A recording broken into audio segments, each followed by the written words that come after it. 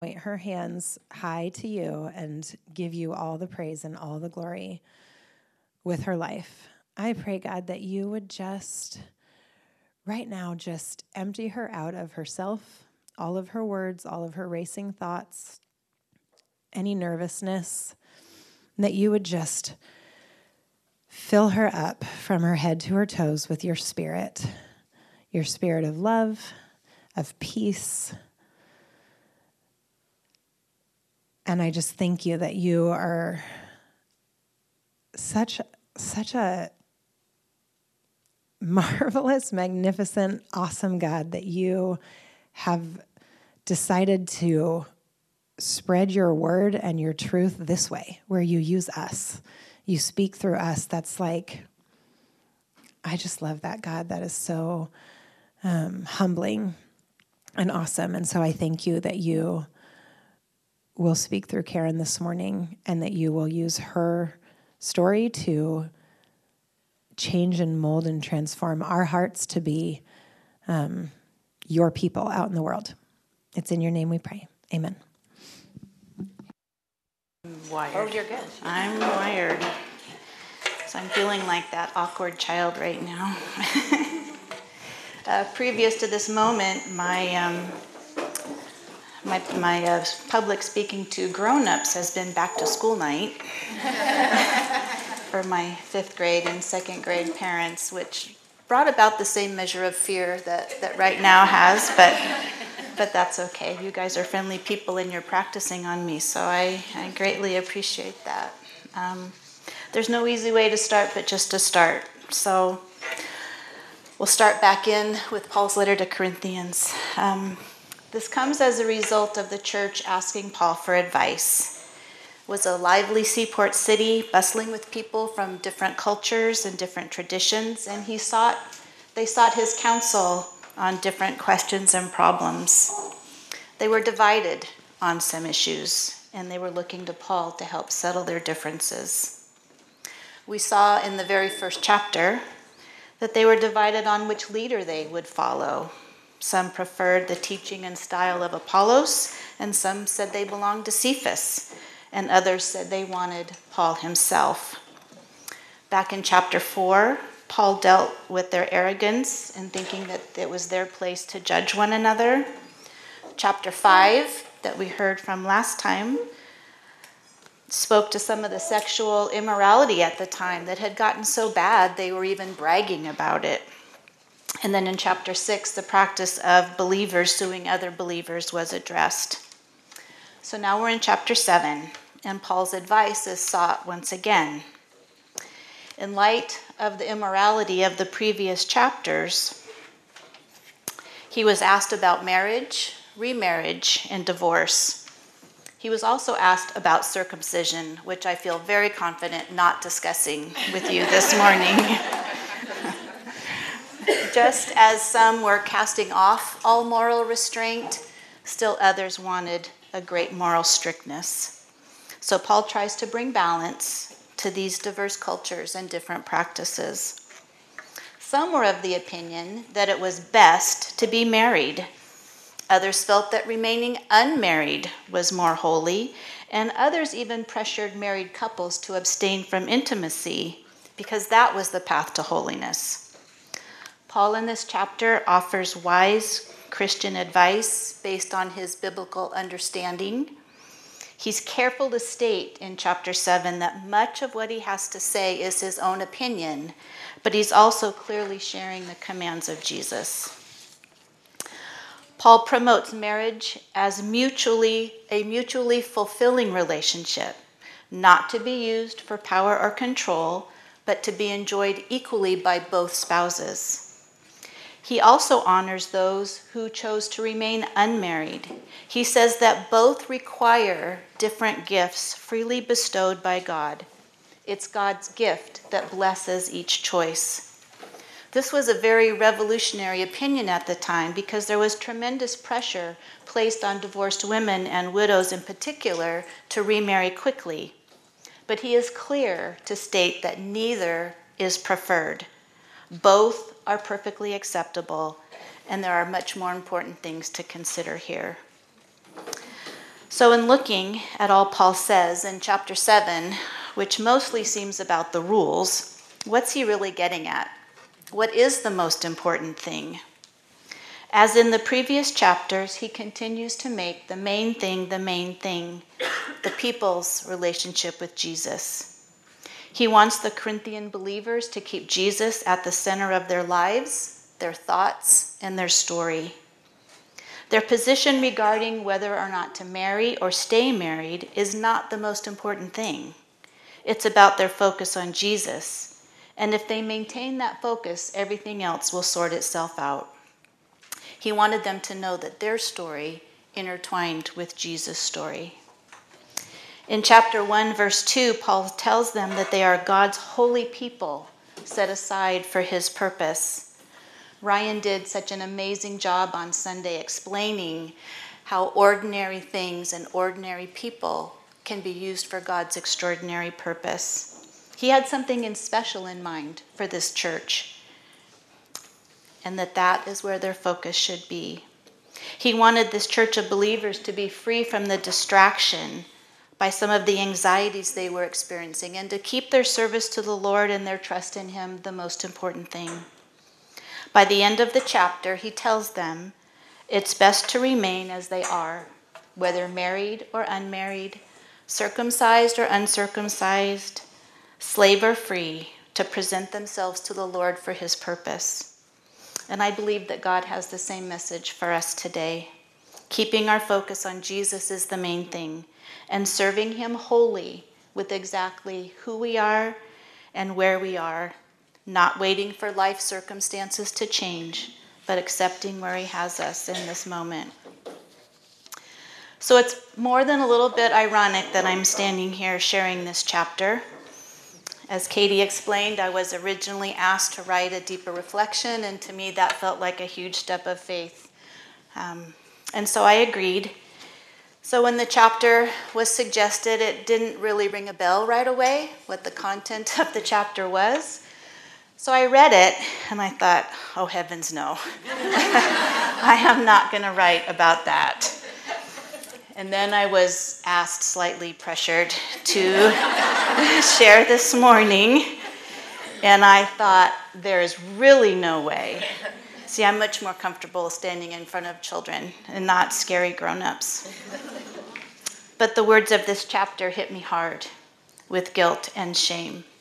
You see, I've been divorced twice, and I've been remarried twice. How could I possibly have anything to share on this topic that I felt so guilty of? To be fair, I was given an out. Katie, in fact, said she almost switched the chapter before she ever asked me, knowing a little bit of my story. But I couldn't shake the feeling, and I tried, that God had not slipped up in giving me the wrong chapter. In fact, I came to believe that he knew what he was doing, and that maybe I could be used to share some of the love and the grace and the hope that I had experienced.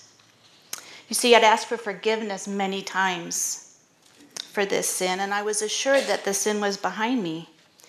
Yet reading these words caused me to feel that shame all over again. So I knew that maybe somebody else has been in my position, or maybe is in the position that I was in right now, and that those words might bring the same sense of shame. As believers, we know that God takes the covenant between a man and a woman seriously. Genesis 2:24 says that a man and a woman become one flesh when they are united in marriage. And it was never his intention that this intimate and unique relationship between his children end in divorce. He loves us so much and knows the deep pain when the marriage covenant is broken. If you've suffered the pain of divorce or know someone who has, you understand the depth of this pain. It's not just limited to the couple involved, but extends to children who are greatly affected in numerous ways, which can be devastating. Friendships can suffer when friends feel they need to choose sides. In-law relationships that were loving and strong can become strained and even terminated. I often visited my former mother-in-law, who lived in the Bay Area, when I went to see my own parents, and I was greatly hurt when I received a letter from her telling me it was best for everyone if I didn't come visit her anymore.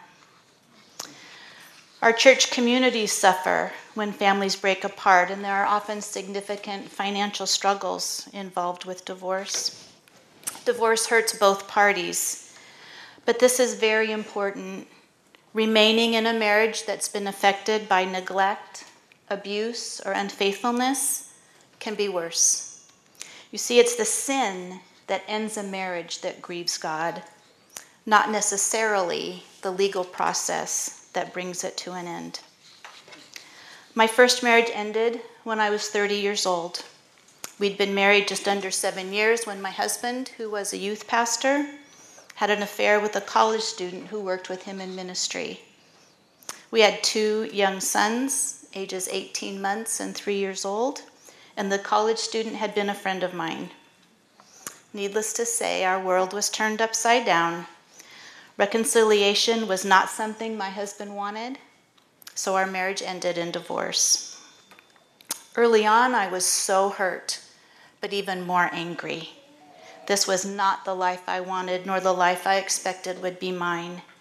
I kept waiting and hoping that this nightmare would end, and the life I wanted as a family would be restored. But that didn't happen. I knew in my head eventually I would have to forgive him, but I couldn't see how that would ever be possible in my heart. I clung to the verse Isaiah 34:8, "For the Lord has a day of vengeance." And it couldn't come hard enough or soon enough for me. I will admit to planning more than once his untimely and tragic death. But I also didn't want to spend my life in jail away from my children. So all I could do was feel my feelings, share them with trusted friends, and know that in time, probably a lot of time, my heart would heal and God would restore me. It's hard to forgive your enemy when he's the father of your children. I also knew I could not let my heart become bitter. Bitterness is defined as feeling deep, bitter anger, ill will, resentment, hostility. I had those bases pretty much covered. I'd seen long-term bitterness in my own parents' divorce, and it separated me from the bitter parent. I knew I didn't want that for me and my children. You see, bitterness not only separates us from others, but it drives a wedge between us and the perfect love God gives us. Years later, after my ex and college friend had married and had 2 children of their own, their marriage was in serious trouble. My ex was on trial for domestic violence, and I was subpoenaed to be a character witness for him at his trial.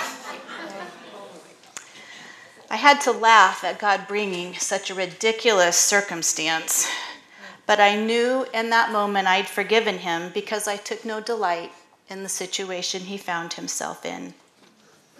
Once when my boys were small, maybe 6 or 7, they had come back from a visit to their dad's house and said, "Mom, I think you like Dad more than he likes you."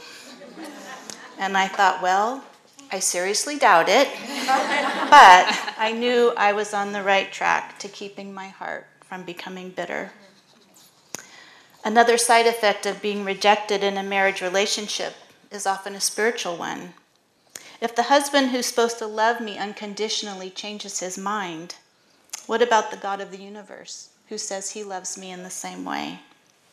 It's not a huge stretch to think that maybe he doesn't. I heard these words from my husband: "I care for you, I just don't care enough." Was it possible that God could feel the same way? I often wondered, is he mad at me for being divorced? And who am I now in his eyes, and is there hope? I can confidently say today that yes, he loves me, he loves you, he sees you, and there definitely is hope. We're all guilty of sin, and in God's eyes, there's no big sins and little sins. Romans 3:10 tells us there's no one righteous, not even one. And on in Romans 3:23, we are reminded all have sinned and fall short of the glory of God. This is actually good news because we're all in the same boat, needing forgiveness. We can have confidence when we read 1 John 1:9. If we confess our sins, he's faithful and just to forgive us our sins and purify us from all unrighteousness. Romans 4:8, blessed is the one whose sin the Lord will never count against them. We know we are loved when we read Peter 4:8, which tells us that God covers a multitude of sins. God's choice to love us came before we were born and does not change with our choices. We can do nothing to make him love us more, and we can do nothing to make him love us less. In a quote by Lisa Turkurst, we are reminded, she says, nothing that ever happens to us will ever change God's love for us. We know he hates divorce, but he loves us more. It's so important that once we confess our sin and receive the Lord's forgiveness, we no longer pick up and carry the shame and guilt that is associated with that sin. We're intended to live in freedom once we are forgiven. Such grace. There were many times, especially in the early days, I felt little hope for my future. Eventually, I became content being single and focused on my children and my job. My relationship with God improved, and I had the tremendous support of believing friends and a church community. I knew that Romans 8:28 said, God works all things together for the good of those who love him and have been called according to his purpose. Although there is nothing good about a marriage ending, God can bring good from it. In hindsight, I can see much of what was good.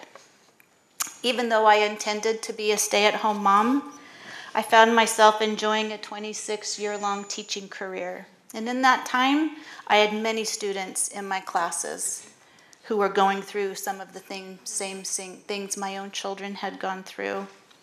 I also had many opportunities to encourage single parents and help them navigate the difficulties in co-parenting. My kids are in their 30s now, and my relationship with them is strong, and I enjoy the wonderful men that they've become. I've kept bitterness and resentment from defining their growing up years, and now we are free to enjoy each other as adults. Over time, my relationship with God was restored, and I've been able to accept his love and forgiveness and so much grace. 9 years ago, I married my husband, Glenn, who has a similar story as mine.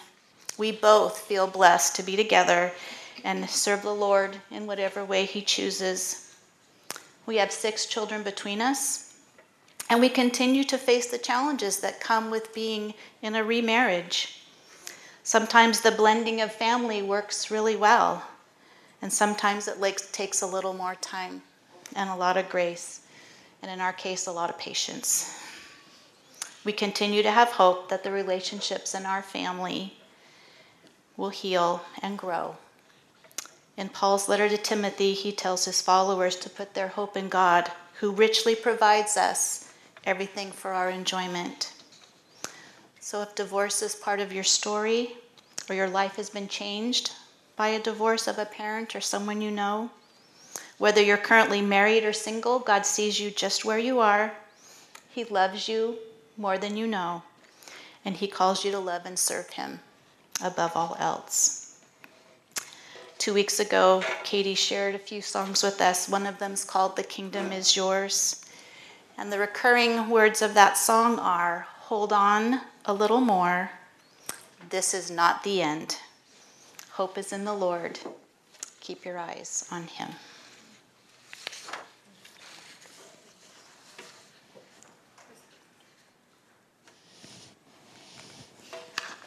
Sorry, left you with an awkward moment.